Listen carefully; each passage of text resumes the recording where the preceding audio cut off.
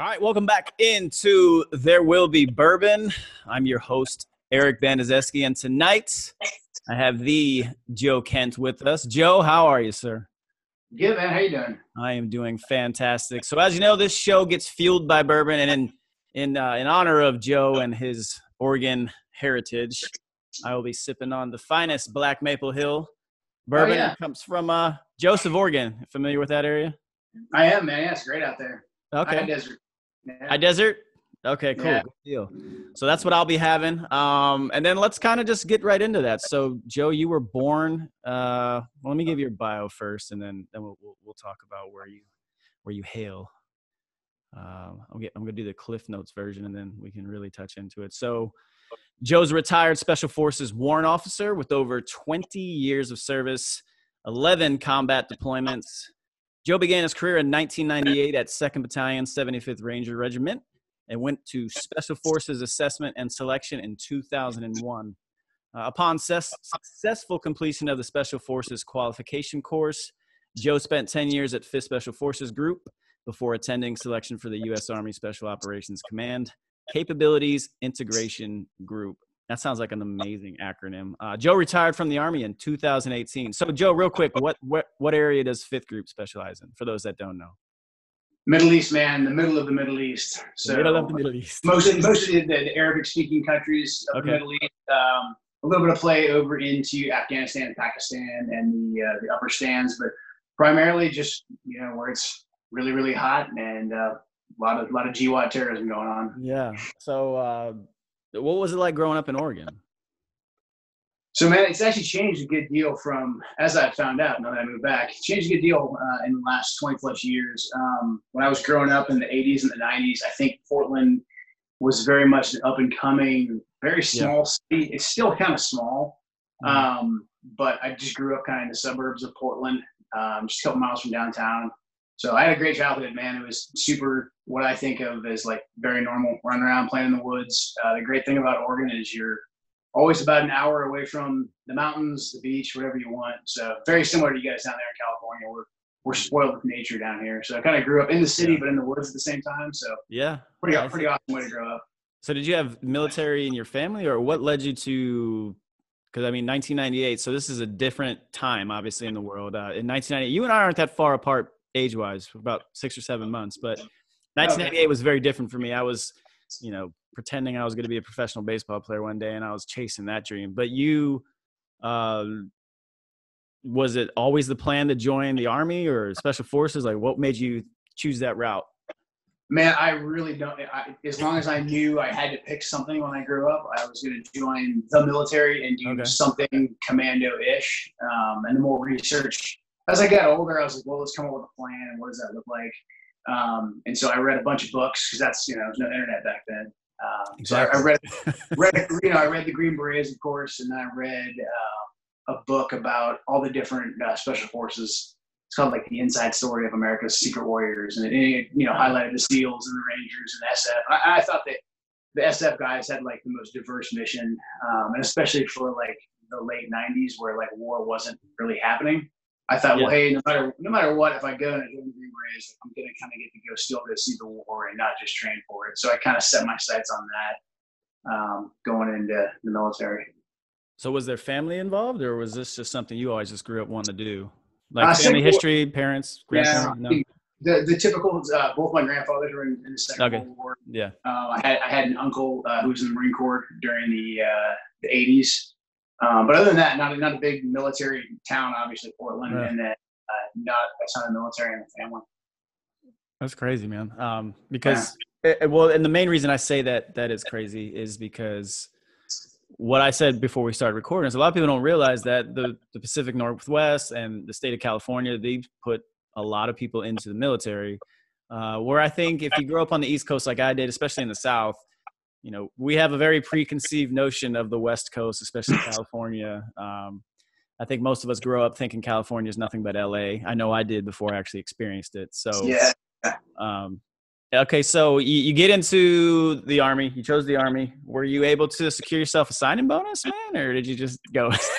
No, I went through recruiters. Like they didn't come to me, like all branches. I taught like from the time I was like 16. I was like, so can I join? I'm 16. They're like, no, you have to finish. I was like, that's a bummer, man. Yeah.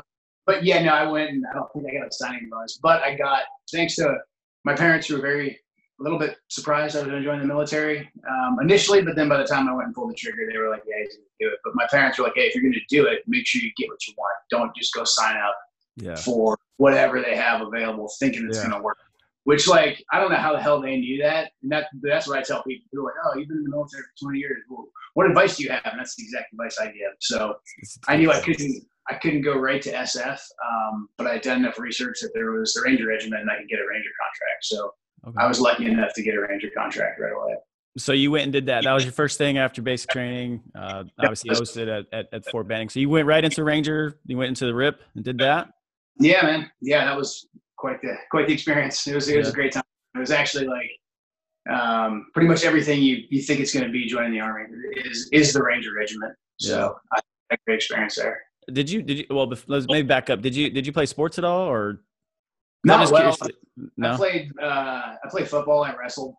Okay. I was really into Boy Scouts. I actually have some Boy Scout leaders that were pretty influential, who were prior military themselves. So I think that kind of helped. That kind of definitely helped out. Yeah. So, okay. So you finished Ranger school. At this point, I assume you're old enough now to go head to selection or the special operations or the special forces qualification course, right? Yeah. So, been in battalion in Ranger battalion for 3 years. So it's like 2001 at this point. And at the time, Ranger Regiment was an awesome place to be because I don't think a lot of the Army had a lot of money for training. So we got to train a whole bunch, but that was kind of all that was on the calendar. And I was like, man, if I'm an A4 and SF says that I meet the prerequisites, let's go for it. So I went to Special Forces selection in September of 2001. All right. So this is where it gets interesting now. So September of 2001, for those listening at home, I hope you know what happened around September 11th, on or about, right? Yes. All right. So you're there in selection. 9/11 happens. How did you guys find out? Did they tell you right away, or were you guys out doing whatever it is you crazy guys do? I think they must. Well, I think it was later on in the day, as I remember. Like we had just taken the PT test that you take at Fort Bragg, and they ship you off to Camp McCall. I think it still generally follows that same rhythm. So we had just been there for a couple of days. We really hadn't done anything hard yet. I think we maybe had done a timed run or a timed ruck or something like that. And they called us into the conference room, and the commander gets up there and he's like, "Hey, I got something very, very serious to tell you guys." And he goes on with this big America's been attacked thing. And at the time, I'm an E4, so clearly I know everything. Yeah. And I'm thinking in the back of my head, I'm like, I can't believe there's a scenario for like SFAS, because you've been to other places where they give you like a fake scenario for training. So it didn't sit in with me at all at first. That's all I was thinking. I was like, man, I got like bad G2 from all my buddies. Said there was like, we're just gonna, ruck until the feet fell off. So it took another, I think probably a couple hours later, they had a bunch of instructors come out and put us in formation. And they were like, hey, if you're from New York or if you're from DC, or if you have family in those places, you need to come with us right now so you can start calling your loved ones. And that's when I was like, oh, this is pretty wild, man. This must be real. We're actually under attack of some sort. It wasn't until as the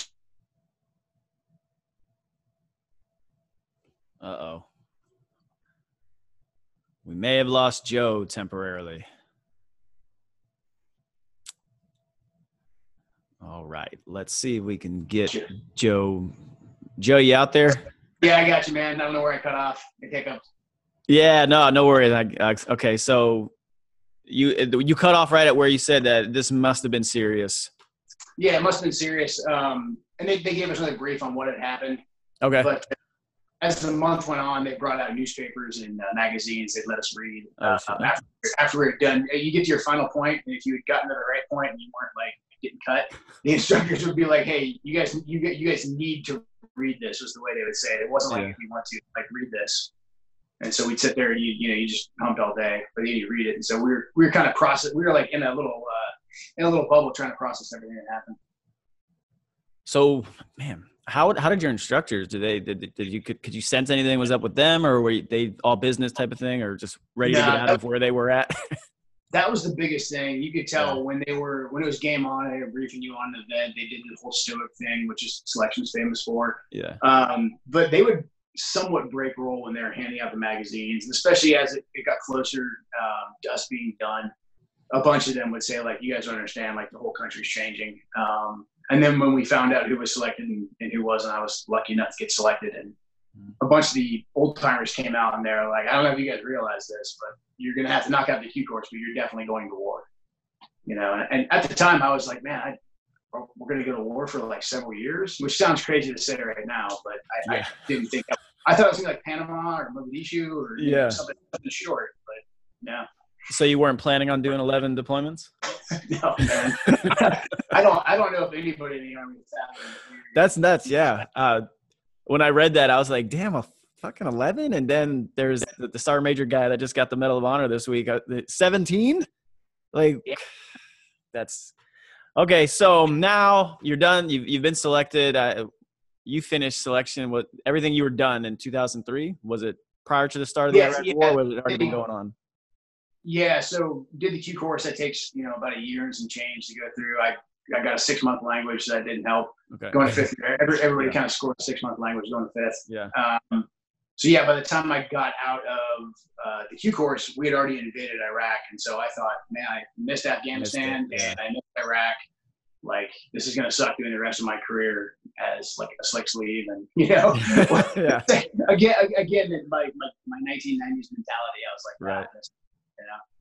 But no, you didn't. So what was your first deployment? It was pretty much immediately after getting the fifth group. So I got the fifth group in the summer of 2003.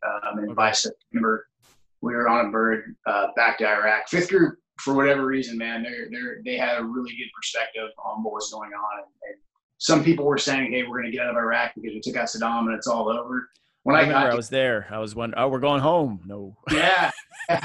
When I got the group, they had pulled half the group out early to start training for counterinsurgency and a whole new mission set that we adopted. So when I got there, they were like, this is far from over for us. Maybe the big army's going to leave, but we're not going anywhere. That's the plan. And so we hit the ground running. So I was over there by September of 2003. September of 2003. Okay. Yeah. At this point, so where were you at in your career at this point? Were you E5, E6? Where okay. I was E5. I actually got promoted to E6. Okay. Yeah. Okay. So you do your first deployment. You come back. At that point, were you guys kind of like, okay, first deployment, did it meet what you kind of always thought it would be growing up and doing this stuff, or were you wanting to do more? Yeah. Were you over it pretty quickly, or what? I mean, I definitely got to do on my first deployment. I got to do more than I ever thought I was going to get to do. I mean, had I did like 1 or 2 missions, that probably would have been like, again, in my 90s soldier mind, it would have been like, wow, okay, at least I did it once or twice. But I was lucky. I went to a team that was very direct action oriented. I posted about this a couple of days ago. We replaced ODA 585 and 595. 95 is the team that the Men on Horseback book, and then 12 Strong is about two of the guys, Bill Bennett and Kevin Moorhead, had gotten killed going after the UN bombers. The UN bombers, that was Zarqawi, AQI, the forerunner of ISIS. That was their kind of debut on the world stage. Yeah. People knew of him before from the lead up to Iraq. Yeah. But that was kind of his, like, here I am and I'm going to be a problem. So we replaced those guys. Literally, we replaced them as they were like washing blood out of the trucks. A bunch of guys had gotten wounded on that hit, and they were like, "Hey, it's all yours. Good luck." And so we proceeded to knock out some targets, going after the deck of cards and AQI guys. And then about halfway through that mission, we got retasked for a more traditional special forces mission. There was a bunch of Saddam or anti-Saddam militias that we had to demobilize and then form into a cohesive fighting unit. And we got a whopping 2 weeks to do it because of political pressure. So that put us in the middle of the city, working with Iraqis, generating our own intelligence, doing our own reconnaissance work, and then knocking out our own targets. So when I came off my first deployment, man, I was like, I cannot believe I got to do any of that, and I want to do more. Oh, really? Okay. So you never got to that point where you're like, man, this sucks. You loved what you were doing. No, I mean, I had good perspective, I think, maybe from being just in Ranger Battalion before. SF's like way more big boy rules. So, I mean, we were living in pretty awesome team houses. Yeah. We had doing great missions. And then we got thrown into the deep end where we were making up our own team houses in the middle of Baghdad and running around with vintage guys. And so to me, it was just like, man, I'm going to do this for as long. I'm going to do this for as long as this is this. Yeah. So how was everything with everybody else on your teams though? Did the guys come back the same way, or were you one of the ones that was just you responded a lot differently, or was everyone kind of the same mindset of how you took it and came back with? I think most guys were in the same mindset. I mean, it was pretty early in the war still, and so most guys were pretty fired up. There's some of the older guys that had done the initial one. They were just fifth group was kind of spread out throughout the world when 9/11 happened. But like some of my team leadership, they were in Kosovo when 9/11 happened at the end of I think a 6-month trip. And then after that, they went and invaded Afghanistan, and then they got pulled. And then some of them even got pulled out to go like sit in Kuwait and Jordan in the lead up to the Iraq War. So we did have some guys who were like, "Hey man, this you may be excited now, but give it a couple of years." And I was like, "Yeah, whatever. When's the next one?" Well, when you're what, 23, 24, you don't. Yeah, really I was 23 and didn't have to. 23, yeah. That's man. So that's why I think like my biggest question for you is looking back on that now. And if you don't want to touch on it, I totally get it. But how do you feel based on everything that you and your team's done or did to know that you would go on to do 10 more of those deployments, and that here it is 2020, I get it. It seems like every year we're having talks to get us out by X year or whatever. Right. Do you feel like everything you did, was it worth it? I guess would be a good question. Based on the amount of time we've been there. Right. I mean, I think the only logical answer, like I think to stay sane, guys like us who went and fought in these places, we have to separate it. For me, it's two ways. Like personally, was it worth it? Like it's pretty much my entire life. So for me to say no, it wasn't worth it, that kind of like throws out my entire life. And I learned who I was. I learned everything over there. So for me personally, yes. However, if you are to look at it objectively, was it worth it for our nation? Was it worth it in terms of what we gained? That's where it's just hard to justify. Regardless of how well versed you are in foreign policy and that stuff, it's hard to say what we did in Iraq really mattered. What we did in Afghanistan really to me, and I mean it's a long conversation, but yeah, it's I had a great career, served with great people. Yeah. And I don't harbor any ill will against the Army or the DoD. I do wish our politicians took a more longer view and really looked at the real game. Yeah, and that's the issue, I think, where people don't have time for nuance anymore, right? You know what I mean? Everybody wants the headline of something that's slightly a little more intricate than just U.S. Army has been in Afghanistan for 19 years. Okay, well, why, right? And then no one ever wants to learn all that. Let me get back onto your career. So I'm looking at you, man. You look great. Obviously, did you ever sustain any injuries, or what was the worst thing that 11 deployments? You expect the worst at some point, right? Everyone's luck runs out, but you look pretty good, man. Yeah, man. I was extremely lucky. I mean, I have all the wear and tear crap from a career, running around with body armor on and throwing myself out of airplanes. But I mean, I had some blast stuff here and there, where I ate some charges, ate some IEDs and whatnot. Hearing is probably the biggest one, but I mean, overall compared to those who didn't come back or those who came back, I feel incredibly lucky, That's fucking amazing. That's because, I just remember going to, and I don't know if we talked about it in the chat or not. I may have talked about it with Braxton, but when I was in drill sergeant school, I was with, just the way it worked out, I was with 4 guys who were all Rangers together at one point. And I remember one of them, he said he had like 7 deployments. The other one had 6 at that point. And I was just like, I was still at that stage where it's like because you didn't meet a lot of those guys in conventional Army where I come from. So when you meet them, you get to know them, you get to talking to them, and it's like, well, why would you leave that? You seem like you love doing that. And I just remember one of the guys saying, like, look, man, eventually your number's coming. And he he had lost, I think, two buddies, or one of them got hit, one he lost on this last, deployment over to Afghanistan. And it was just that time to get out. Right. So, I mean, I respect that, and respect the fact that you went and did it for so long. Like, I don't think people grasp what 11 combat deployments is like. And it's not, like I said, look, man, I'm not a fucking war hero. I enjoy when I go on the deployments that I did, and it sounds like you enjoyed yours as well. But if I went and got deployed 11 times, it wouldn't be like what you did. And that's why I think people can't really understand what men and women like yourself have done. And I think people need to know a little bit more than what we do at this point. It's the same reason why I push so hard to share Braxton's story. Your story is amazing, man. And guys just Americans need to know what men like yourself have sacrificed for this country.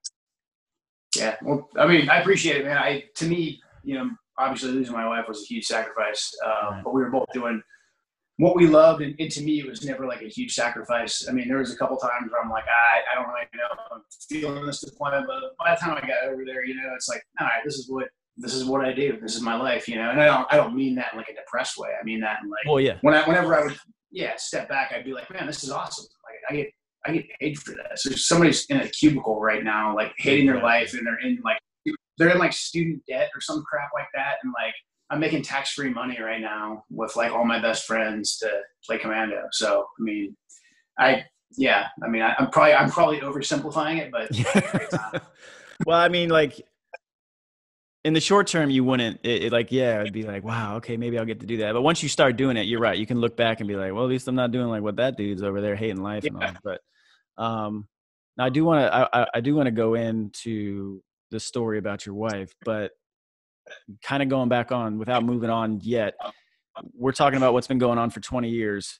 And now, what's your take on what you see though in our country? Never mind what's going on in the Middle East. Like, what do you feel, especially where you're from, man? Like, a lot of these things going on in Portland, and some of these cities around the country. Like, did you ever think, with all the stuff you and your guys did, that you would be here seeing this stuff take place? Because like what we're really seeing is some of the shit that took place after fucking Saddam fell. You know what I mean? Like that. It's very similar. Like, people don't want to say that because like, oh, it's the United States. That would never happen, but it's happening. Yeah, I used to tell people why I thought, to me, Baghdad was eerie, and why Baghdad was eerie. People would be like, oh, it's because it's a foreign culture and all that. I'm like, no, man, Baghdad's actually a very well-established modern city, especially in 2003 before it endured so much war, and they had actually a very good deal of war. I was like, Baghdad's eerie because it's a modern city. There's some people that do the traditional dress, like, like foreign culture, but there's like, I'd say 75% of the folks dress like normal people there. Yep. And this is from my perspective as a 23-year-old kid. When I went over, this place is super normal. I was expecting some crazy scene, like I'd see later on in some more remote places. But the reason why Baghdad was so eerie is because the bottom dropped out so fast.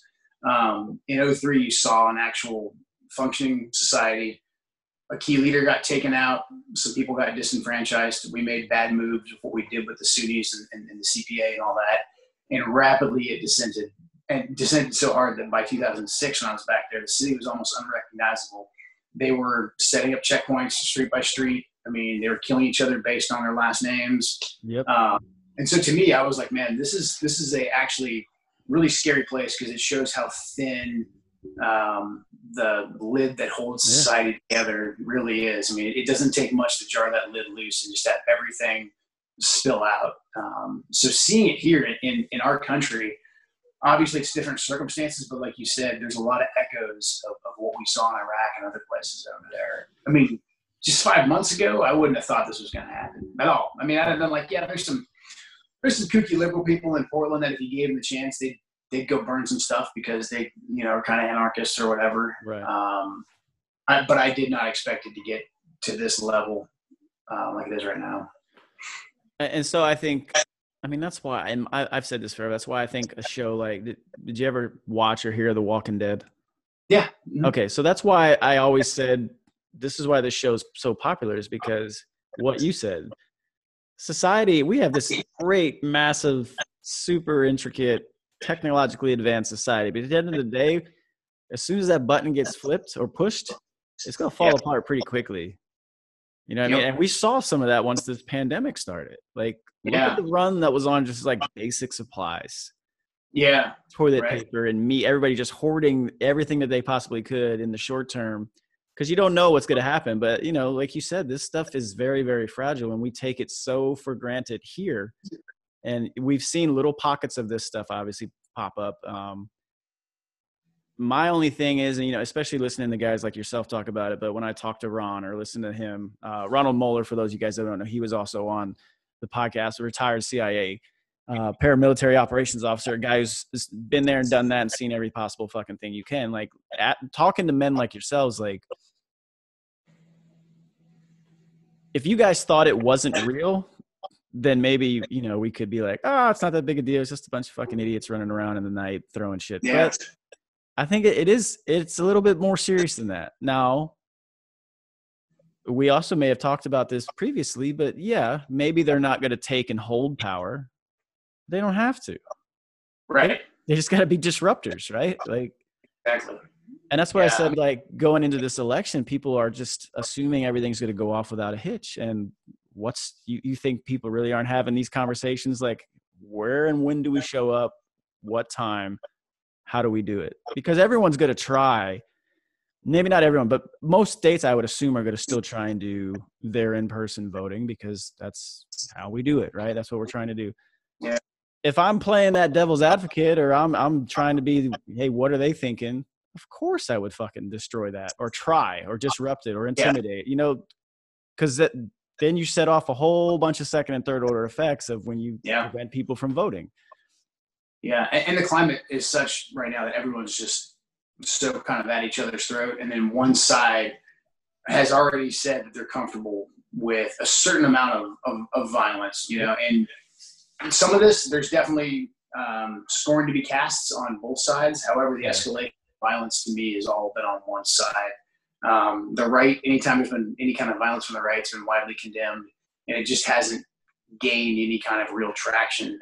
What I saw in Portland, what really scared me, it wasn't really the Antifa guys or the BLM guys out throwing Molotov cocktails. I mean, that's all like obvious. Like, okay, we can go arrest those guys. It's not that big of a deal. Right. What was really concerning to me was so many otherwise intelligent, otherwise rational people have been driven for whatever reason to support this type of behavior.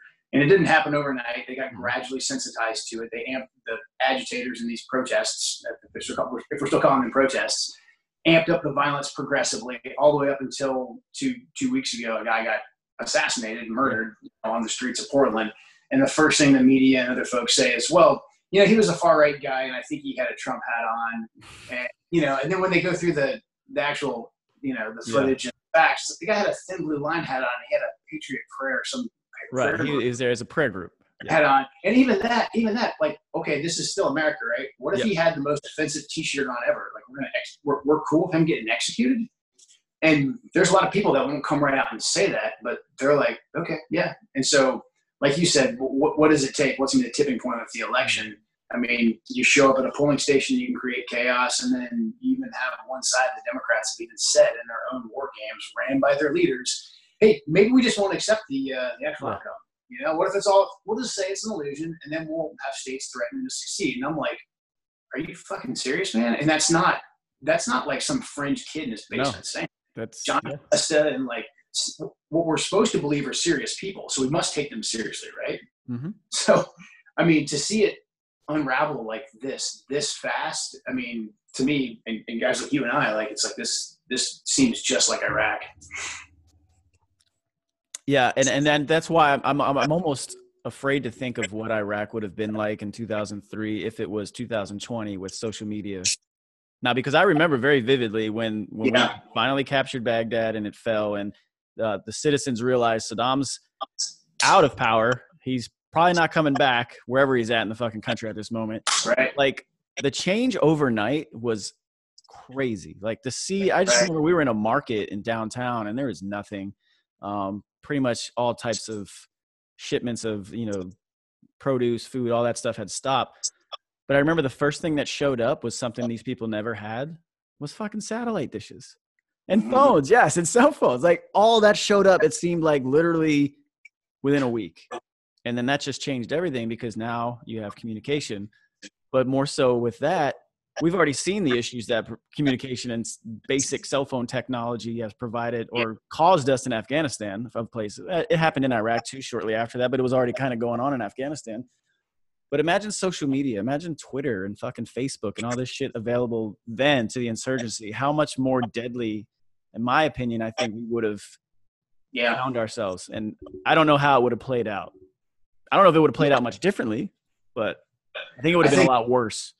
Yeah, I think we're gotten like more intense a lot faster. I mean, I think the ability to communicate is something that we take for granted nowadays. But like you said, like they didn't have satellite dishes. I remember them getting cell phones, for the first time. And that was a really, really big deal. And everybody wanted one and everybody had one. And I thought it was crazy in my 23-year-old American mind. I'm like, why didn't someone let you guys have these? And all they Iraqis are like, because he didn't want us fucking talking, dummy. And I'm like, oh yeah, I guess that does make sense. It's kind of hard to cook up a conspiracy, just word of mouth. I mean, you can do it, but it's just not going to spread it. It's hard to control. Well, I always remember as well as like first deployment into Iraq. It was 2003. They had the quad band phones, if you remember those. Yeah. All right. So we had like 2 guys in our platoon that had them. Yep. And they would charge people, to use them. Right. But, but we still largely for the first probably 7 or 8 months through Christmas it was all letters still, like handwritten letters to home. Internet cafes were like 3-4 hour line waits on base. No one wanted to do that because you got a fucking line outside of a trailer with internet in it, and you got indirect fire coming in all the time. Probably not the greatest place to just hang out and wait, right? Yeah. So I still, and then now, like when I did my last deployment was 2015, and we're all still walking around with iPhones and shit, like nothing changed. Right. That's such a weird thing to see in a very short amount of time. That was 12 years. We went from writing letters to, yeah, you're right. You're FaceTiming from fucking Jordan. And it's like, oh, yeah, this place sucks. And it's like, yeah, America sucks. It's weird. It's very weird to see that. And that's why I'm almost kind of, because I feel like all these things, as you would describe, are fragile. Social media is fragile. The internet connectivity, all that's fragile. That goes away very quickly. You flip that switch, towers don't work or the internet doesn't work. Power goes out. This is what cracks me up about Tesla drivers out here in California. We got rolling blackouts every fucking month. It seems like what are you going to do when you can't charge your car? And then what do you do when the internet goes out and you can't charge your phone or you can't talk to you can't text? It's weird, man. I think we're really creeping towards a dangerous time that I don't think anyone's really prepared for.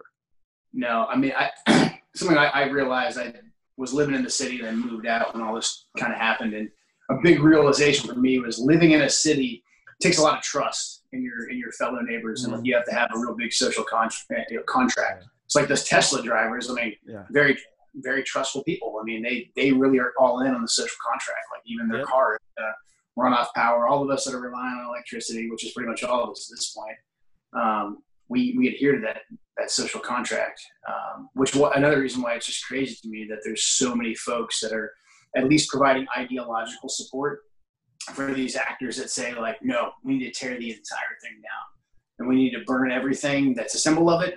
And we need to go after anybody who believes in the system. And the system's whatever we define it as. We basically have control. So I don't know. I mean, I don't feel like you have to have seen war to understand where this is heading.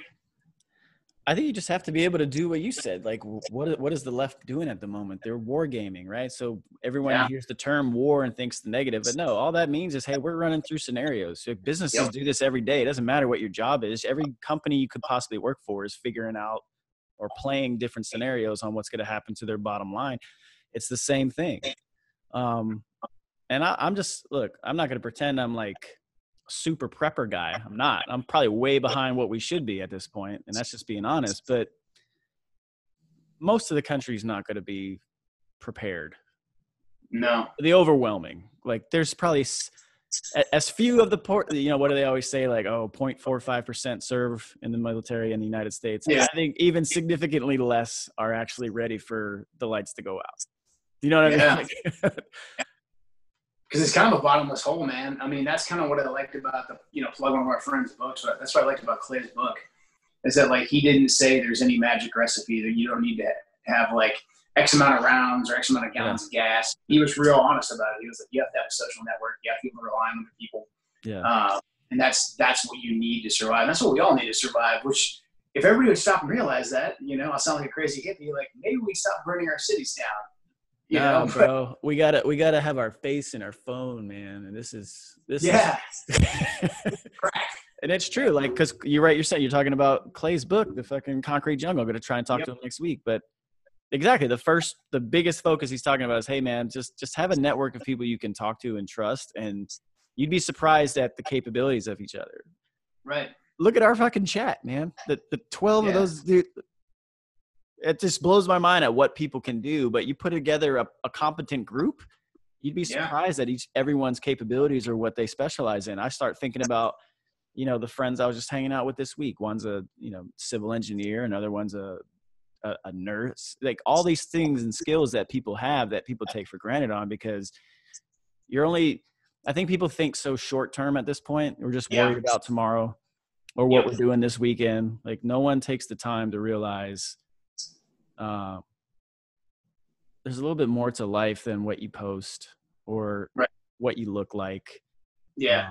And we're all guilty of it, man, myself included. I'm not going to pretend I'm not. It's just, I think I suffer from it. And Braxton's book helped me so much, man. Braxton's book is like brutal honesty about self-reflection and shit. And I even told him, like, what bothered me about reading his book is it's so obvious that I can recognize what I need to work on and what my flaws are, but not even pride with others. It's internal pride. Like you're afraid to conquer your issues, your demons. Yeah. And I thought that was the coolest thing about his book is he's like, that dude laid it all out there, man. That takes some fucking. He really did. I mean, I just finished it today, man, and like I couldn't find the right words to describe it. Like he strips away any kind of sugarcoating. Yeah. What he was feeling when he came back from the war and moving on with life from there, and he does it in such a way that it's still extremely eloquent, but he doesn't mess around with any of the words. He just goes right for it, and that makes it so hard hitting. And so like it was both. I think someone else said this. He said it before I could. It was like hard to put down, but also hard to pick up. So the couple of times where I put it down, I was like, man, I don't know if I'm in the right frame of mind to get back in there. I know I need to. When I was reading it, I was like, man, this is incredible, man. Like, I mean, it definitely makes you like reflect, look at what's important, and then also just be honest with yourself, like he was. Yeah, I think Sean said that it might have been Sean. All right, man. So let's transition to what I feel like is I still remember reading about this and obviously not knowing who you were at the time, and then sitting here talking to you is just like one of those things that just, I don't really have explanation of how it happens or why it happens, but here we are. Your wife, Senior Chief Petty Officer Shannon Kent, was killed in January of last year while conducting combat operations in Syria. She was assigned to the Special Operations Task Force at the time of her death. It doesn't take a lot of searching to realize just how important she was to so many people, not just in your community, but just what she kind of set forth to come after her for women in special operations, just the military in general. Like, the stuff that gets people all upset about because they're women, they don't realize that your wife, that's who we're talking about when we talk about the ones that are cut out to do that type of shit. Yeah. You know what I mean? Like, so how did you meet your wife? So the first time we actually met was in 2007 in Baghdad. Oh, okay. Yeah. I went to a targeting meeting that she was basically running about going after some bad guys somewhere. And so we spoke probably for 5 or 10 minutes, and then that was it. And I didn't see her again until 2013. We were both in some training together. Recognized each other and kind of hit it off. Damn, 6 years, man. That's Did she remember you? She did. Yeah. Okay, that's good. Yeah.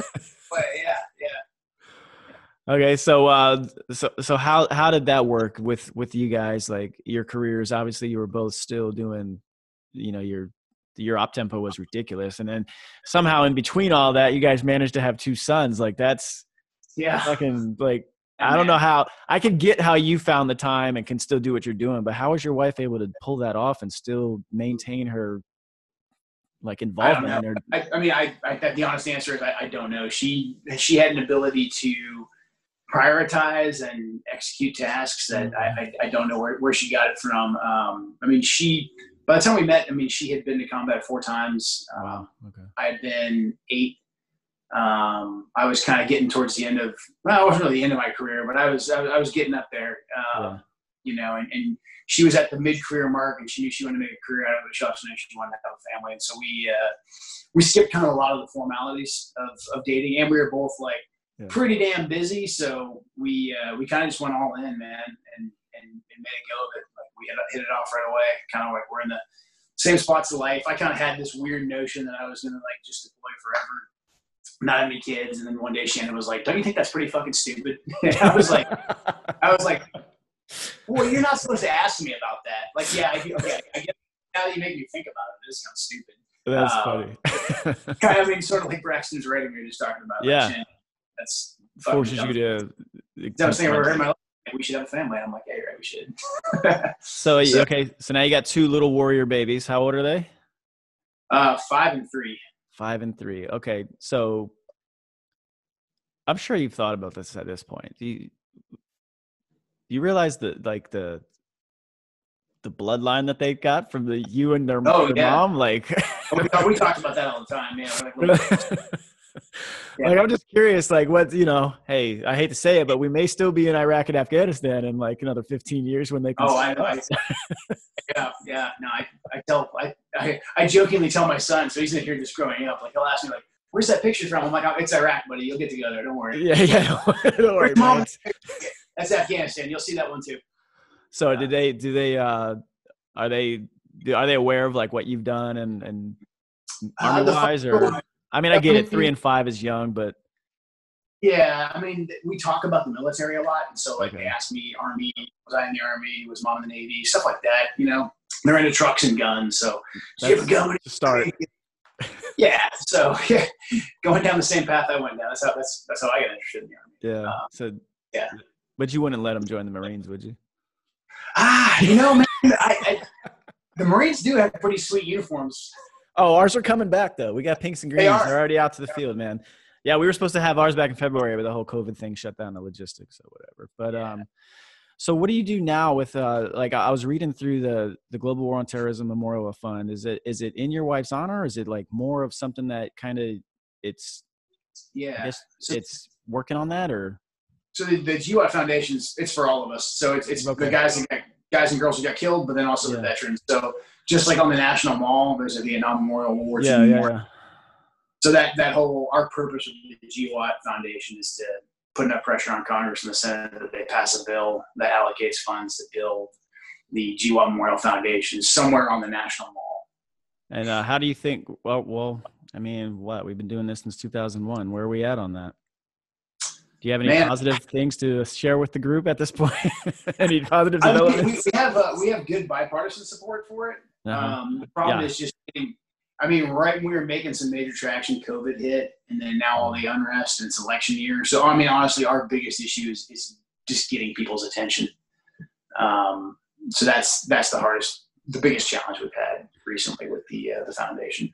Was that something your wife was passionate about, or is this just something you found yourself, you kind of transitioned to post-Army? And once after Shane was killed, a friend of mine was the president of the foundation. So he was one of the children of the 7th group guy, Michael Rodriguez. He hit me up and said, "Hey, do you want to be an ambassador?" And I was like, "What is that? What does that entail?" So sounds cool, right? Yeah, I was like, what does that mean? So, I mean, we've gone and done a couple of events, and now everything's kind of done on social media.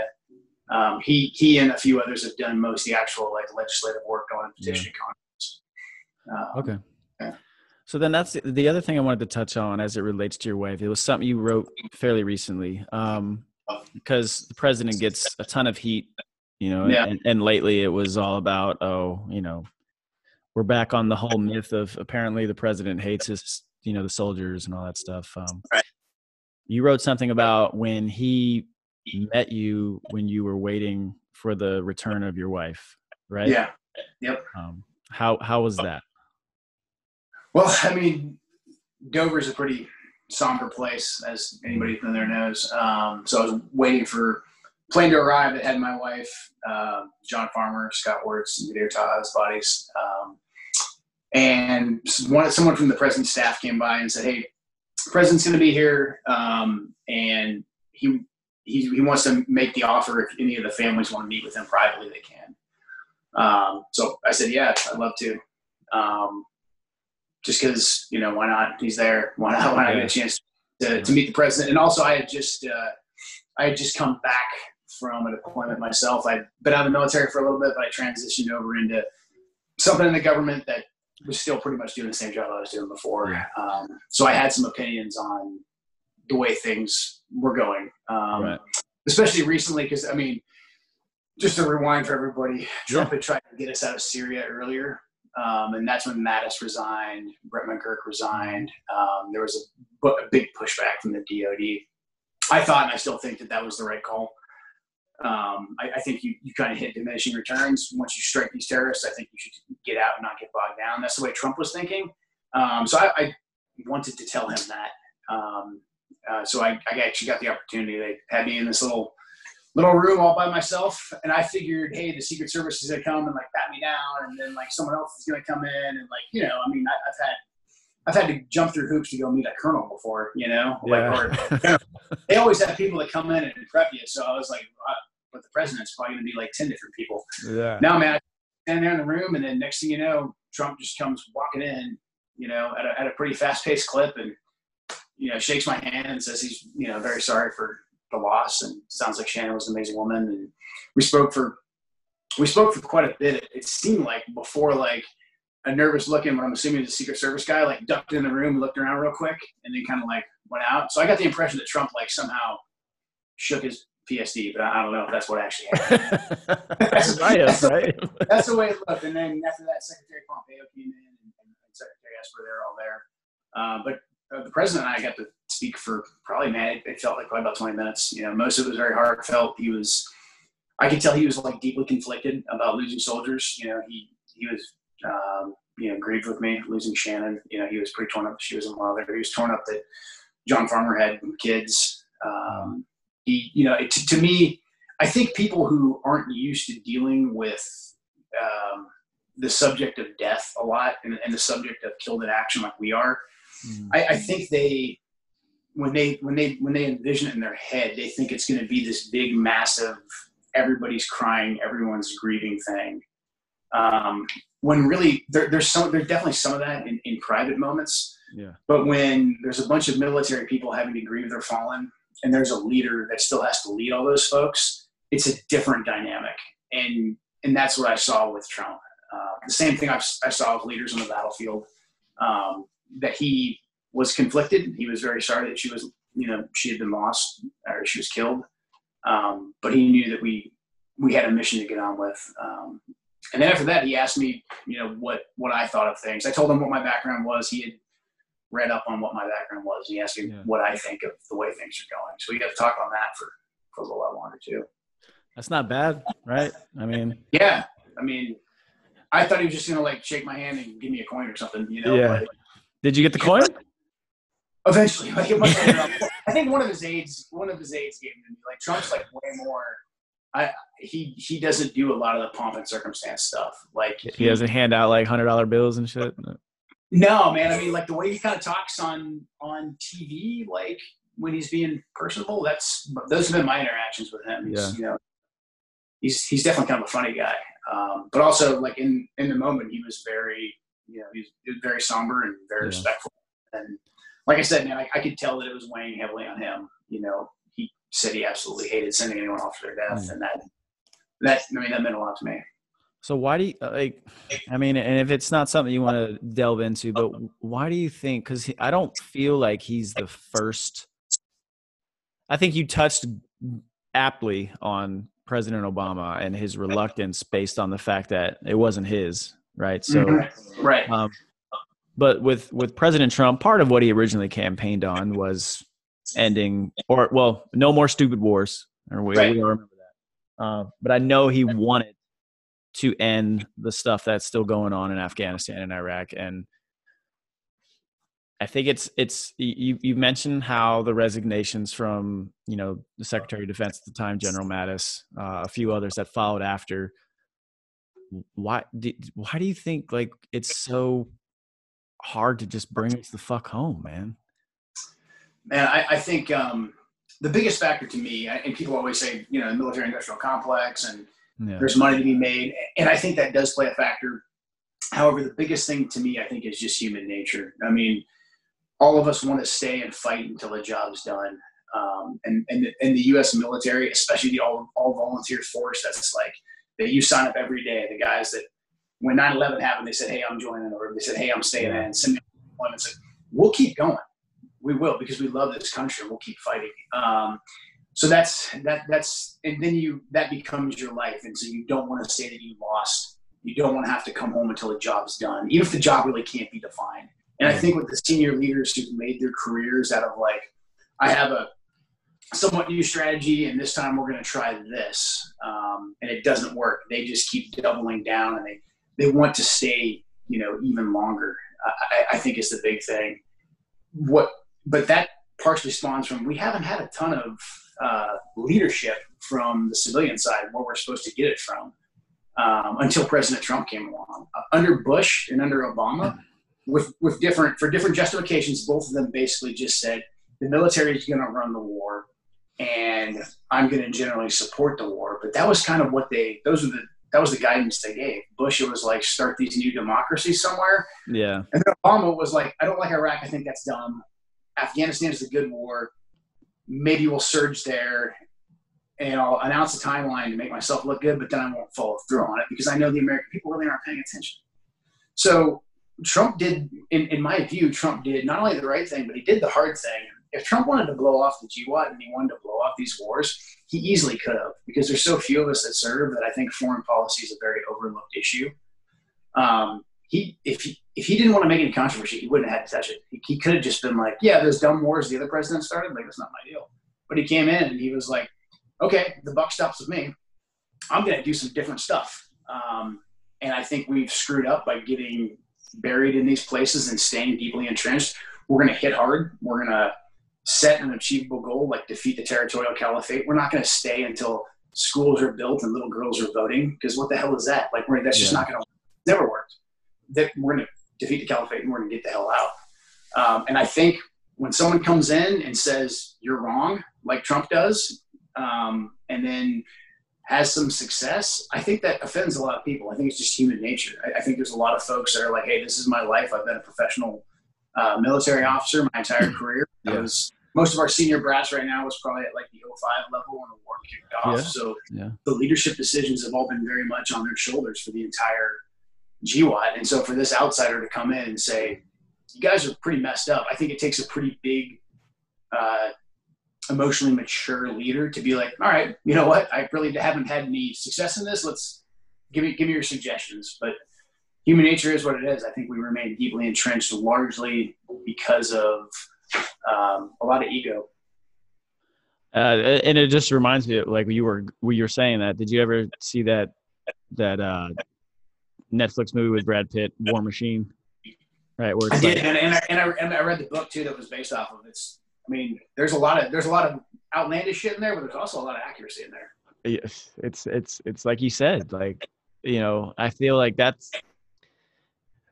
Here's what I would love to go back, because I'm not going to pretend I'm ignorant to it, right? What do I think is that we have currently that is so common to our generation of these deployments and all, is a guy like yourself, 11 deployments, right? Big army. When we went into Iraq, we had open-ended orders. I was in a reserve unit. We got mobilized to support it. Our orders were indefinite, like just from the start in 2003. And then I remember being told, yeah, you'll be home before Christmas in 2003.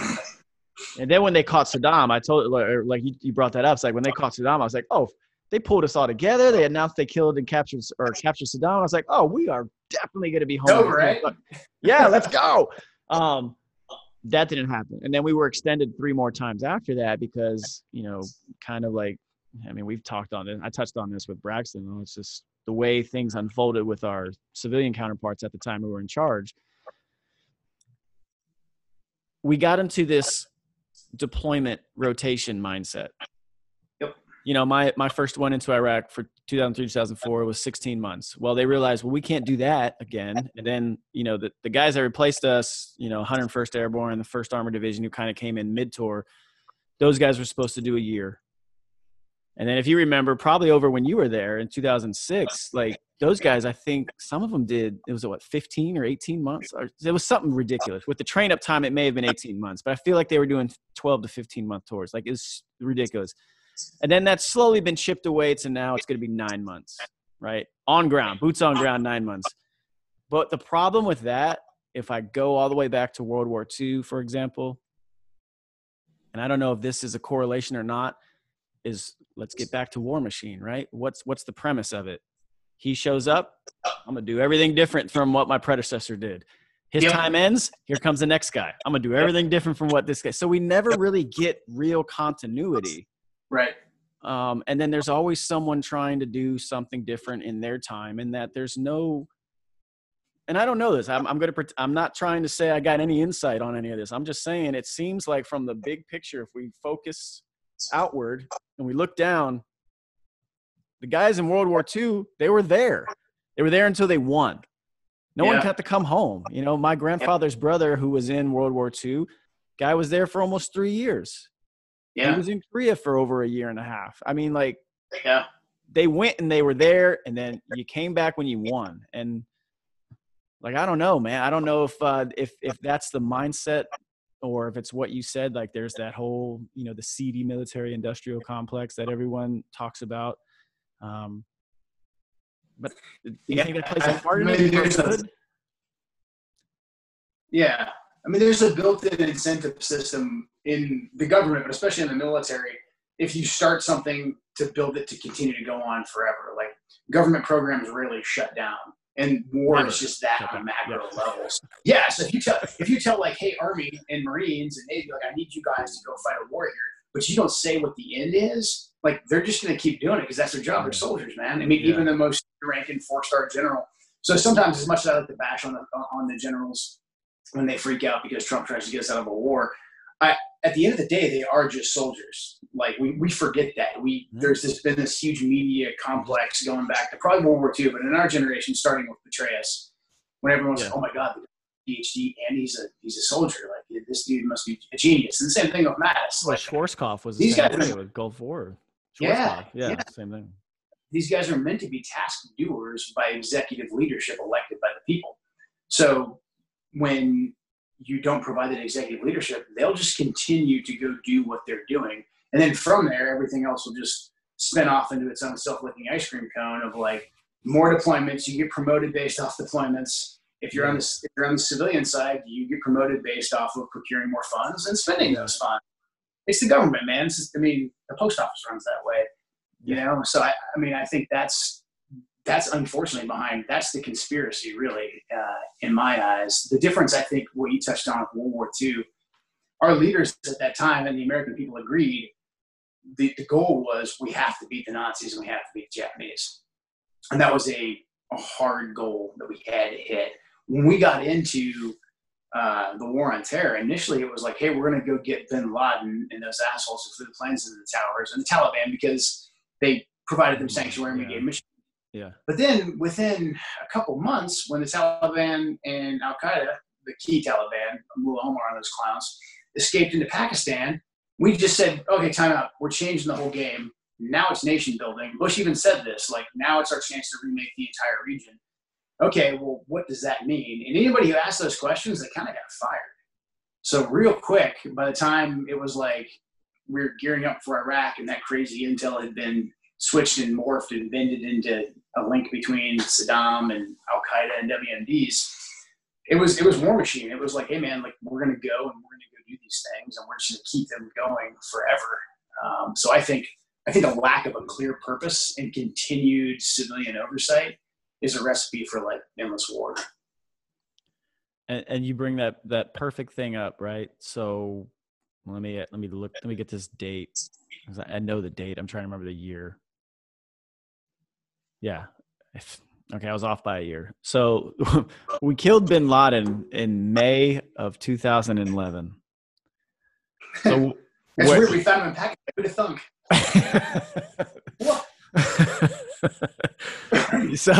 so what were you doing when you found that out, or did you have any involvement or anything that you are able to share, or what was going on in Joe Kent's world at 2011? Oh no, we were getting ready to go to Iraq, man. I was heading over for my 7th trip to Iraq. It would be the trip that we left. We pulled out of Iraq in 2011. A lot of frequent flyer miles at that point, right? A lot of frequent flyer miles. We had just gotten enough of workup, and we were doing the whole. I think we just come back off leave or something like that because we were in Iraq shortly thereafter. So I mean, I was pretty pumped that we killed him. I mean, I was a pretty big cynic of, or I guess critic of Obama. But I was like, man, he pulled the trigger and he authorized like SEAL Team 6 to fly in on some 160th birds and shoot that dude in the face. That's pretty awesome. Like, I was like, that's because I was like, I would not have expected Obama to authorize that. Like, you know, at the time. So, I mean, as much as I'll say bad things about the Obama administration, I think he deserves a lot of credit for that, for authorizing the mission. I agree. I remember, I still remember I don't know what the hell I was doing. Something had me awake, and I just remember I had the TV on, and I was walking by, and it was like, I see the president coming out, and he's walking up to the podium. I'm like, what the fuck is he walking up this late for? Like, what do we have to hear? Like, and then when he said that, I was just like, you know, that meme where the dude's like, shit. Like, oh shit, did we really? And once again, you know what? I immediately flashed back to the Saddam Hussein captured moment when I was in Iraq, when they brought us together for that. I'm like, we're coming home. Right. Or not. But we got this war plan, man. We got these fobs. You see these things? They got Wi-Fi, Sultanite. Sultanite. I ain't gonna lie, like when I went to Afghanistan in 2013, man, I loved. I was in Kabul, and hey, it's also like there were some good nights in the DFAC in Kabul. Bagram had some good nights too, but you know, MWR doesn't play around, man. No, not in Kabul. We were lucky. We were under a 3-star command at the time, so they got all the money for food, so we were not hurting.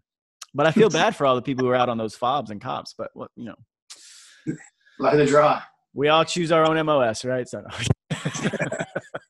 I got a buddy. He's one of my guys he was at Cop Keating, and I always fuck with him because he was talking about how bad the food was, and I was like, hey man, no one told you to become a Cav Scout.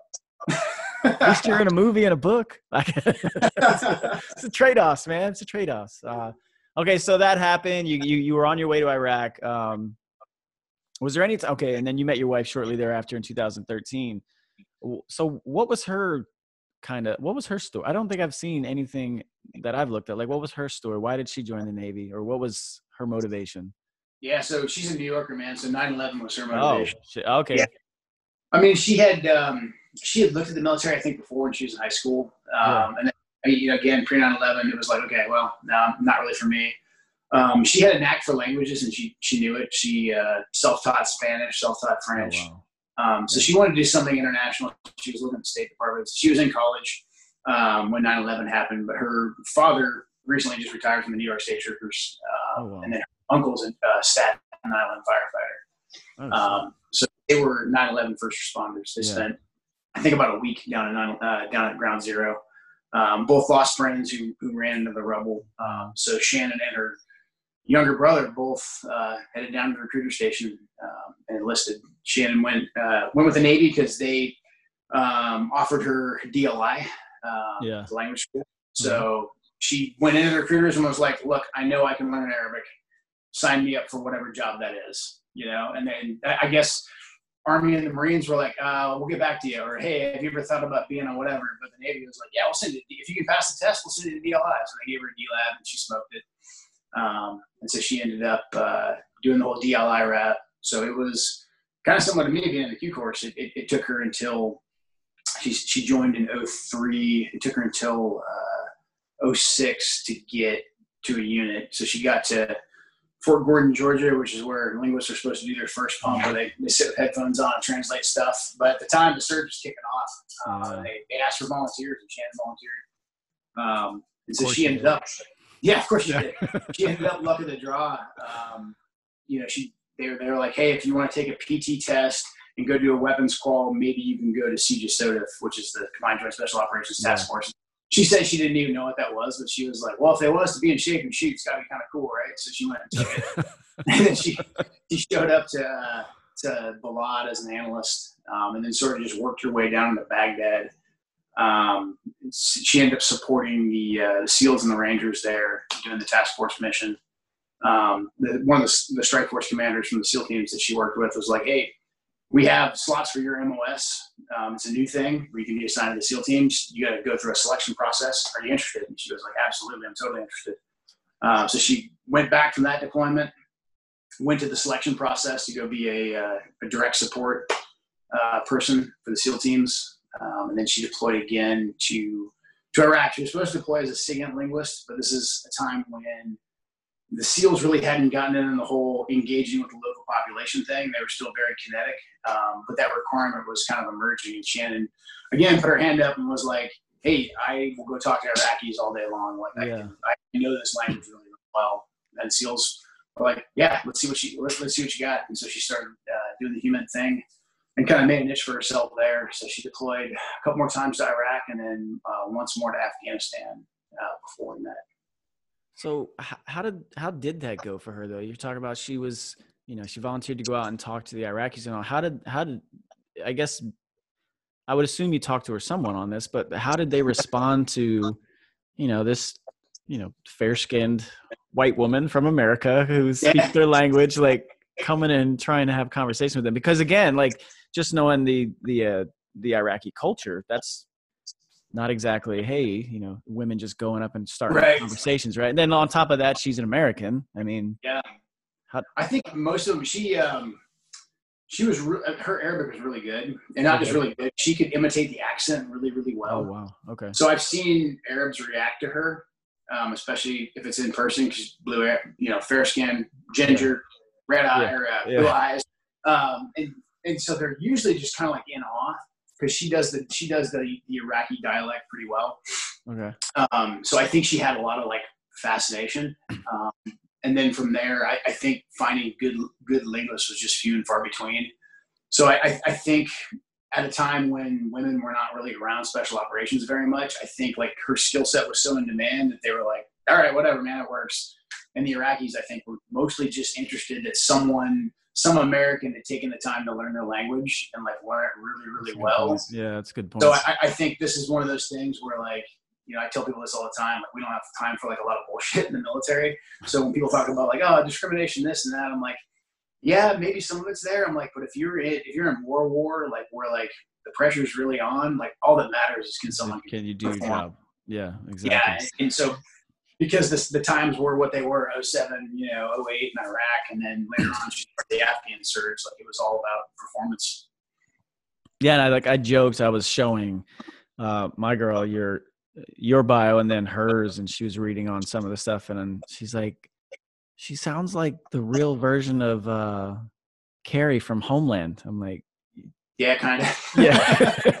Yeah. I'm like, the stuff you see Carrie do, like she was doing that shit for real. Like, like that's what's like, I just think it's an amazing story, man. Like I said, I remember reading and hearing about it last year when it happened. And I was just, I never thought that I'd sit here, and be talking to her husband, but, just a great legacy, man. I think like it's not even started yet. Like it's so fresh still, the stuff that's going to come 10, 15 years down the line because of her, like her impact, and even yours, man. Let's not, like I said, I'm not trying to shortchange you at all. That's why I wanted to focus on your initial career. Like, man, there's not a lot of men like you out there, man. There's definitely not a lot of women like your wife. So I think it's amazing what you guys have done. And, I hope it's not like, Michael Jordan and his kids, they wanted to play basketball too, but they weren't Michael Jordan. You guys have set the bar pretty high for your boys, man. Hopefully they'll get a good chance to do some good things themselves. Yeah. I think they'll be all right, man. They got enough of mom and like, I just told them tenacity, man. That's the secret ingredient. Hard work. So has your son started school? Was he first grade, kindergarten? kindergarten. So he turned 5 in August. So Okay. we kind of got changed because of COVID last year. So we got him in preschool this year. How's that working for dad life? You doing the distance learning thing for him online or what? So I was dreading that, man, because I get 5 years old in front of a computer, man. Come on. So I luckily found a private school here that's Cool. They got them wearing little masks, and it's only 3 days a week, but it's better than trying to make my kid look at a computer. Yeah. My daughter, she started high school this year, and it's all virtual at the moment, but hopefully moving into some in-person stuff next month if all maintains. But I can't imagine being a high schooler if they'd have been like, "Hey, just log on your computer." I'd been like, "Yeah, okay, roger that." Right on it, man. Yeah, no. Yeah, totally, man. Yeah. Well, I was telling Javier, like I did half of my master's through like online and in person, and on all the online stuff, I was just like, yeah, Google some stuff real quick and call it good. I mean, the effort was totally maximal. No, I'm the type of person that needs to be in person because I like the interaction and everything. Yeah. So I do. I understand. I feel that for your son, man. Like, hopefully that's working for him because that's a lot. Starting school, but just it's gotta be a pretty. I don't know if it's confusing or just a weird time for even them, right? Like, do they? Yeah. I mean, like the whole lockdown, they couldn't go see their little friends anymore, and like, just weird, you know. And then they ask questions, and you're like, dude, I don't know. Well, yeah, I can't take them into stores anymore. Like, 5 for some reasons the cutoff when they make them put masks on. So I'm like, is it really? Oh, yeah. She's taken pretty well, which I was surprised about. But I'm like, this has got to be so weird for a 5-year-old. Like, well, that's what I was thinking. Like for her, because I remember very clearly my first day of 9th grade because I was late by 2 hours. You know, thanks, Mom. So I could just imagine. I even felt bad for these kids last year, where they all had to drop out or not drop out, but like they didn't get to graduate high school. Like, the gym I go to, his son was a baseball player at one of the high schools. He didn't get to have their senior seat. Like, it's just a weird time for the kids, man. I'm not worried about myself, or I'm definitely not worried about you, Joe. Sorry, but we're fine. You know what I mean? But I just feel like it's a rough time for these teenagers and kids, man. So let me ask you about that, because I have a nice hypothesis as Nick searched for the scientific method on our little thing last week. I hypothesize that one way or the other, I think one way or the other now, because Nick kind of woke me up to it, because I feel like a lot of this is contention towards the coming election. But I originally hypothesized that if Biden were to win, everything's going to go magically back to normal just in time for the Thanksgiving travel season. But now I also feel like even if President Trump wins, like Ron and Nick pointed out last week, like he has nothing to worry about anymore. He's not running for re-election. Like, things are going to one way or the other kind of return to normal fairly quickly. Do you think that, or how do you? No, I 100% agree, man. If Biden wins, I think the difference is Biden will blow a bunch of smoke. He'll say, because of science, they won't explain the science, but they'll be like, because we believe in science, science says that we can now go back about our lives, and Biden is a hero, and whatever kind of remedies come up with, they'll credit Biden for. So I think he'll just say science a whole bunch, and we'll be boom, back to normal. I think Trump will be honest. I think he'll say, look, we're working on vaccines. We're working on some things that could help ease this. If you're an at-risk population, you should probably continue to take measures. If you need to apply for benefits, apply for benefits. But the rest of us, we're going to get back on with our lives. I think that's what Trump's going to say, which is actually like the honest answer, because nobody really knows. But we kind of see enough now, like, this isn't killing hundreds of thousands of millions of people, in America anyways. Yeah, well, and then that was the other thing, though, because here's the only thing I was confused about. Well, I'm not confused about. I'm concerned about is the president can say that. However, the governors, they all there's a few of them that like to be the center of attention because they have maybe some bigger ambitions. And I'll be honest, like, very early on, I was a big proponent of Governor Newsom here in California. I thought he did the right thing very early on with the uncertainty, because it's too hard to know in that moment one way or the other. Like, you can't. I'm not a big armchair quarterback guy. I don't have all that information. I'm not making that decision. Yeah. I just want to trust that our leadership's going to do the right thing. But how it's kind of progressed, it's like I feel like governors are gonna grandstand. They're not gonna. If Trump comes out and says that even after they win, well, we still afford a lot of autonomy to states to make up their own minds. Yeah. You can't really force anything.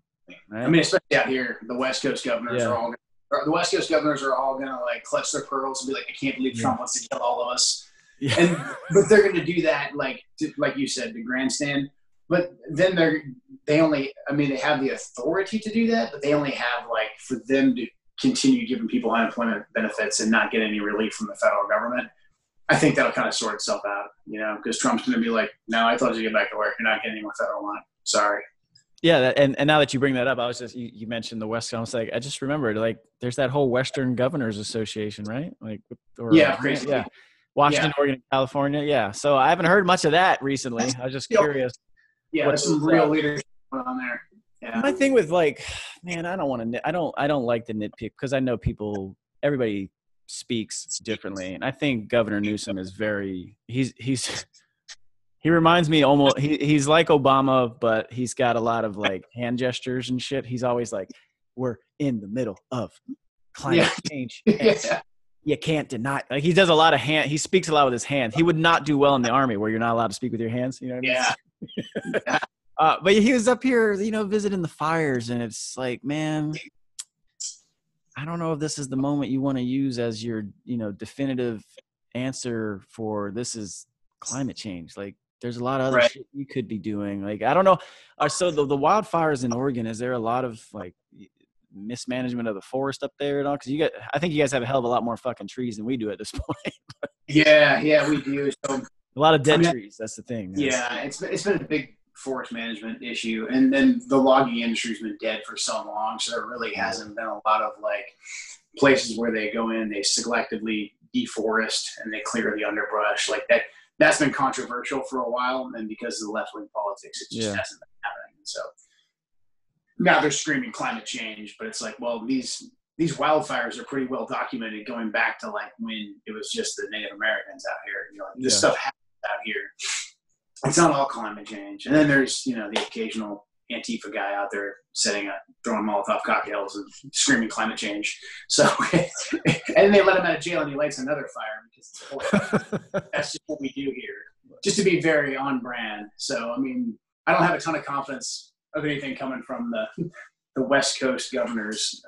But I think the federal pressure and the lack of funds they would find a politically nice way they'd find a politically safe way of saying we're going to reopen again, and then they'll be able to blame Trump too if something goes wrong. So I think they'll probably well, we grandstand told us to open.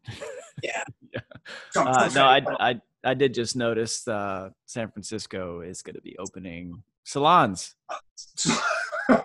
Salons and gyms. I gotta wear your mask, but I wonder what just happened in a San Francisco salon not that far ago. That's so awesome. Good for her for recording.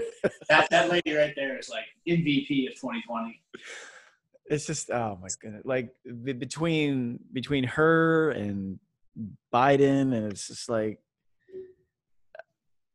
it cracks me up that we were able, like, Congress at one point with President Truman was like, you know what, fuck this. We're putting term limits on the presidency, but they've never managed to do it to themselves, and that's what cracks me up. Yeah, it's beautiful, right? Like they're not Truman, it was Roosevelt. I'm sorry, but yeah, like it sounded good. Yeah, they all talk about it, but then like for some reason that one just never really gets to the floor for a vote. Yeah. Not a big lobby on the term limit thing. All right, Joe. Can you give me a prediction for November or?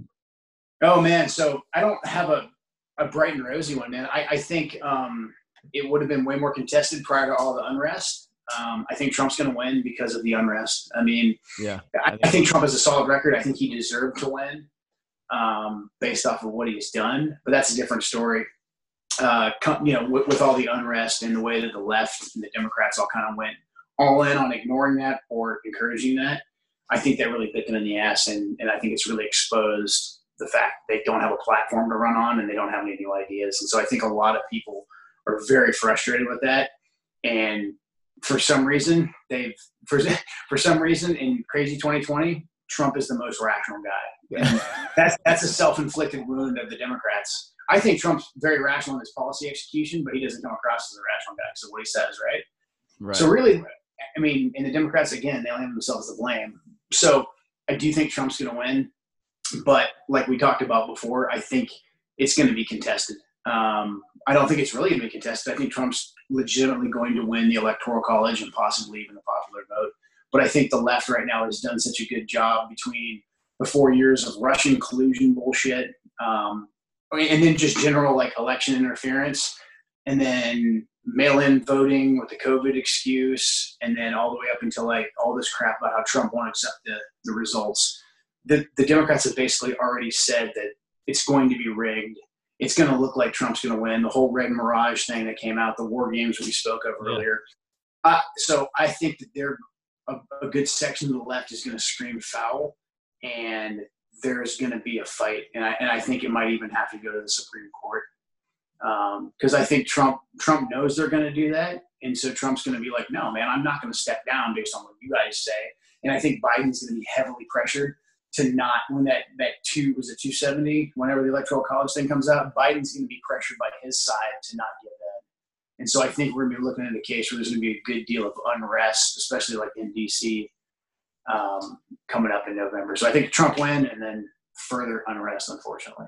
Why do you think, because I talked about this a few weeks ago, but why do you think like the Democrats have just completely abandoned law and order, patriotism? Like it doesn't seem like they even point to those as planks of their platform anymore. They've given it up to the Republican Party, who, you know, good for them. They capitalize. If you're a politician, you're going to capitalize on what your opponent gives you, and they bring it out there and they highlight it at every opportunity they can. But the Democrats they don't even make the effort.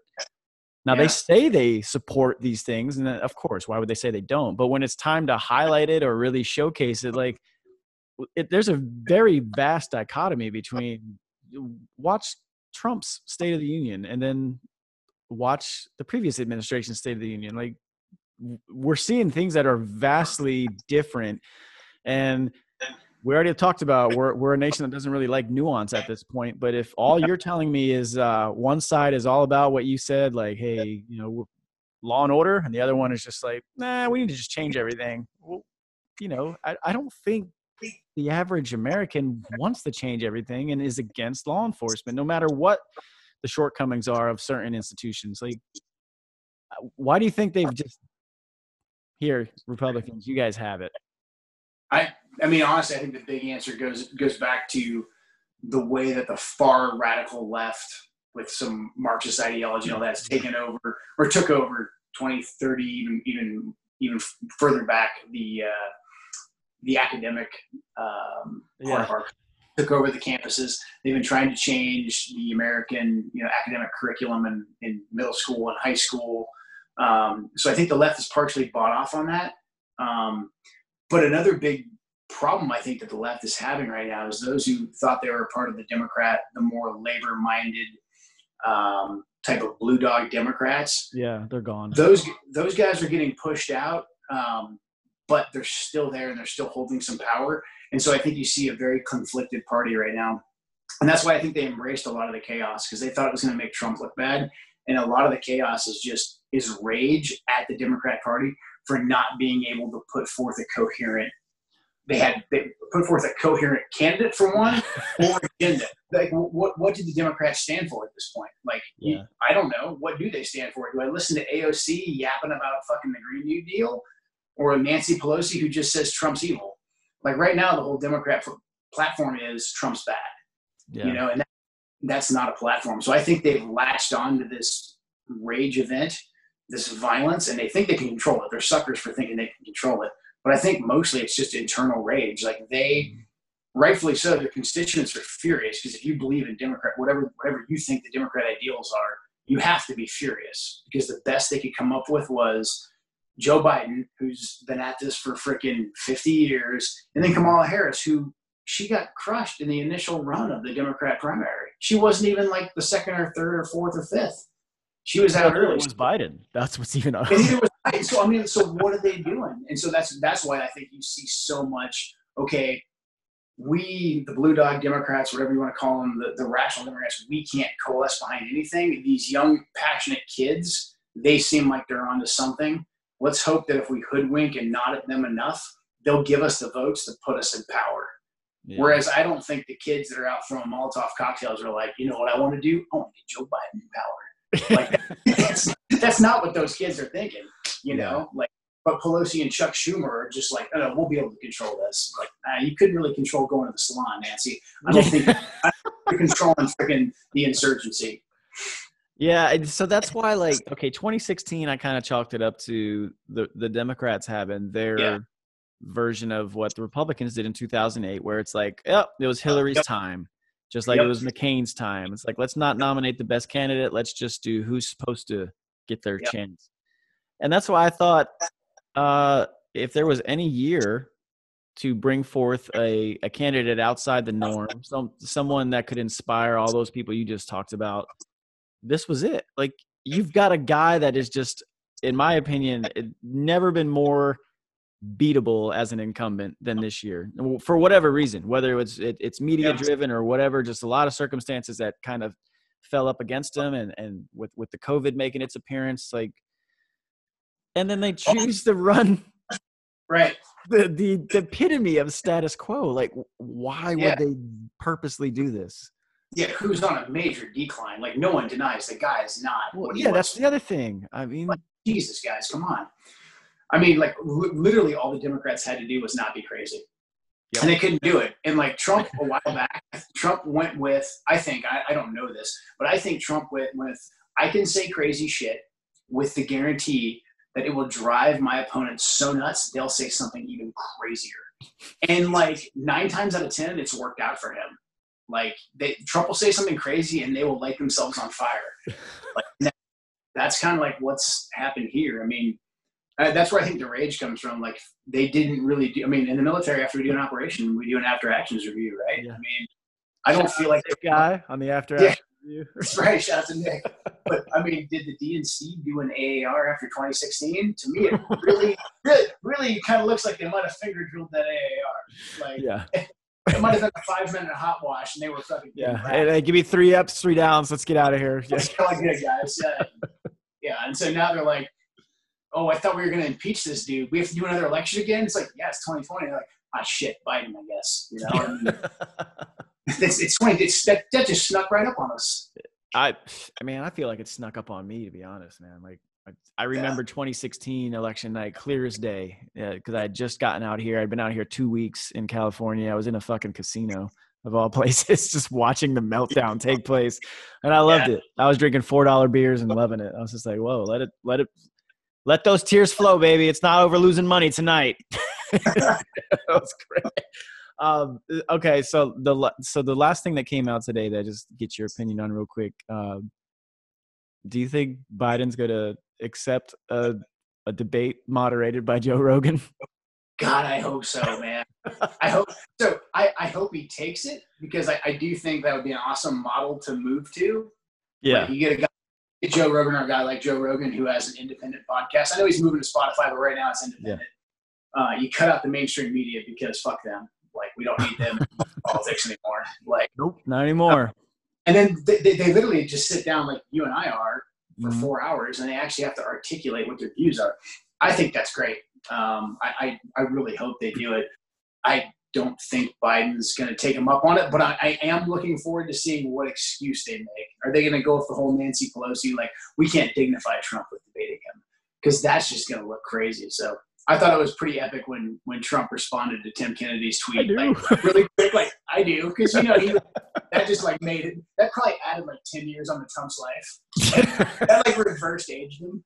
That's the thing, man, because I've talked about this, like, I still remember clear as day, like, the 2012 VP debate, when it was Joe Biden versus Paul Ryan, and I thought Biden destroyed Paul Ryan. Like, I remember watching that feeling bad for Paul Ryan because he just wasn't ready. He fought dirty. Yeah. Yeah, and Biden was just like, "Oh, watch this." And just he kept hammering him, and that guy's not there anymore, which I feel bad because, like, look, man, we can at the end of the day, we're all Americans, but you know what?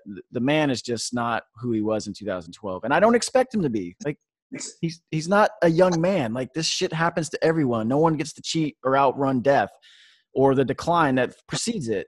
And that's why I feel bad. And that's why I'm just like, okay, this is who you guys chose to run against. Literally the guy, the ultimate troll of a candidate who just can't wait to use every possible thing against you and has no qualms about doing it. And I'm telling you, man, I know we talked about it, but I can't wait for the 29th, the first debate. And just if whoever we get on to just sit here and watch and react to this, I think it's going to be fucking hilarious in a good way. Yeah, I think it's going to be whatever form they do. If they do any debate whatsoever, it's going to be epic. And yeah, I also feel bad for Biden. I think he's a guy who's like, maybe he's kind of a weaselly politician, but he served his country. Yep. You know, he's had some loss. He's had some loss that I can partially relate to, you know, in his life. So I feel for the guy. I do. So I do feel like it's like borderline senior abuse what they're doing to that guy. You know, driving him around and making him read off cards. It's like, dude, let him go sit on his freaking deliver pizza and beer to a bunch of people he doesn't know. It's weird. Man, come on, yeah, just like a glorified fucking Uber Eats driver, man. That's weird. All right, Joe, man, I appreciate you joining me. Is there anything you want to drop, plug, or whatever on your way out the door? No, man, go buy Braxton's book. Yeah, let's buy Braxton's book. If you haven't bought The Glass Factory, you should go buy that. Go on BraxtonMcCoy.com, or it's on Amazon. We got some reviews up there, but buy Braxton's book. Buy Clay's book. Joe? Where's your book, Joe? So my book is coming out. We don't know exactly when yet. We're going to have it done. I'm writing it right now with Marty Scoveland Jr. from Black Rifle Coffee. Oh, sure. Yeah, man. So we actually got a pretty good book deal with HarperCollins. So that should be out, we're hoping, 2021. A lot of it depends on the DOD's review. So DOD, if you're listening, like, we're doing our best to write it, not classified. So yeah, I was going to say, I mean, look. Hopefully we'll get hung up. If the guy who shot Bin Laden in the face can talk about it and tweet about it literally every day, I think like every day, yeah. I think your book will be all right, man. Yeah, so I'll let you know when that comes out, man. Yeah, hell yeah, man. I'd love to get you back on here and talk about it some more. I can't wait to read it, man. But thanks again for everything you did for the country, but also just coming out and hanging out, man, for a little bit. I appreciate you, brother. Yeah. Dude, thanks for having me on, man. I'm glad you're doing a podcast. I'm glad Nick's still doing his. I think it's fucking awesome, man. Yeah. More veterans need to do these. We'll get the Goon Media Company going at some point. All right, man. Have a good night, brother.